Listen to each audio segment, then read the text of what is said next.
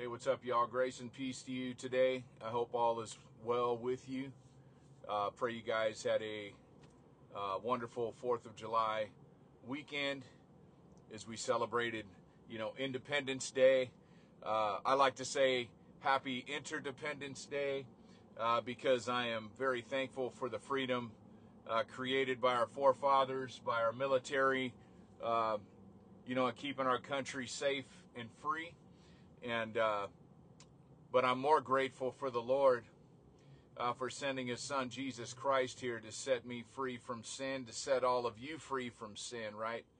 He provided forgiveness of sin, freedom from sin and bondage and chains and oppression and all these things that weigh us down in this life. And then eventually, as this life disappears, we have eternal life in heaven. So our dependence needs to be upon Christ and all that he provides, because we're nothing without him. Amen. So I kind of explained that to my grandchildren and children here on Monday, the reality of what that means. So anyway, pray you had a blessed weekend. So today's message is an inspired message. As I was praying this morning in my secret place time with the Lord and just doing some reading, he stirred up a message in me, and as I was praying about it on the way to work this morning, he reminded me of an old message that I gave, and I'm gonna preface with that and basically call it part 2. So the title of today's message is called "Living an Abundant Life in Christ," which is what this message was originally called. I'm going to touch on that briefly, but today's message is called "Living an Abundant Life in Christ for Others." For others. So my original message of living an abundant life in Christ was solely rooted on the greatest commandment, which is to love God. And that's a whole nother message.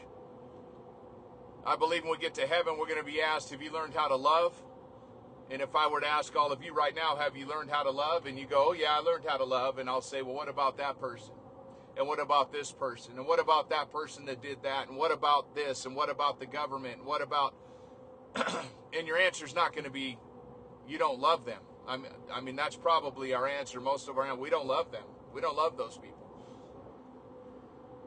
So we haven't learned how to love, because we're supposed to love everybody the way God loves everybody and see everybody the way God sees them, And again, a message for another time. It doesn't mean we like them, doesn't mean we break bread with them, doesn't mean we, submit to them, doesn't mean anything. It means we love them, that we've forgiven and we love and we surrendered them to God. Amen. So the original Living an Abundant Life in Christ is based out of John 10:10, where it says the enemy, the devil, is here to kill, steal, and destroy. And Jesus says, but I've come to give you life and life abundant. All right. And the way we do that is through loving God, which gives us the ability to love others. There's thankfulness involved, right? Be thankful in all situations. Pray always. Be joyful in the Lord, and then continually pressing in. Those are 3 keys to living an abundant life in Christ. But what God stirred up in me this morning is the reality of others. Now, when Jesus came, he gave kind of a mission statement, right? As he came on the scene, as he stood up and read the scroll of Isaiah in front of in the synagogue, in front of the Sanhedrin, and everyone kind of announced who he was and why he came, right? So Isaiah 61 says, the Spirit of the Sovereign Lord is on me, because the Lord has anointed me to proclaim good news to the poor. He has sent me to bind up the brokenhearted, to proclaim freedom for the captives and release from darkness for the prisoners, to proclaim the year of the Lord's favor and the day of vengeance of our God. So Jesus comes. This is the first scripture he reads, right? Says who he is. This fulfilled a messianic prophecy about a coming Messiah who would be both a king and a servant. Again, a message for another time. But what the Lord stirred up in me this morning is the reality of loving others here and now. Our heart is to save this world, not us, but to, help advance the kingdom of God, right? By believing and receiving in him, being filled with the Holy Spirit, right? His Spirit with our spirit. And then we partner together with the Lord in walking out this life and helping to advance his kingdom and save all of his children. Because everybody in the world is God's child. He loves them all, whether they know it or not, whether they've received it. That's how God views all of us. He created us because he loves us. And he wants all of us to be with him in heaven. So we go around with this, gospel message. We're evangelizing, right? Leading people, giving them the keys to heaven, right? All good things, man. It matters, right? We don't want anybody to burn in hell. We don't want our family to burn in hell. We don't want anybody to burn in hell by their own choice, by the way, which, by the way, is where this entire world is going. God did not create it for the world, but that's where the world's going. But he did give us a way out. That's who God is. That's how much God loves us, right? And all he asks is that we love him back. The most amazing person ever. Unconditional love for us, right? Created this beautiful world and everything in it. Gives us everything we need. Why wouldn't we love him? Anyway, another message for another time. So there's this reality that we preach the gospel to save people, which is very important, right? For eternal life in heaven after they die. Again, very, very important.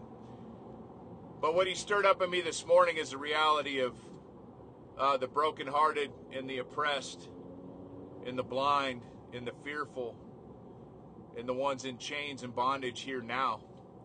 And the second part of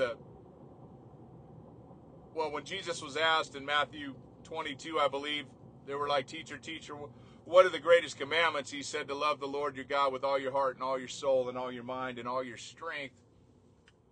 And the second is just like it, love your neighbor as yourself. So he very, highlighted loving him as the most important thing, because that's what gives us the ability to love others. Because when we love God, we start to become like him. We start to take on his characteristics of compassion, of kindness, right? For loving those in need.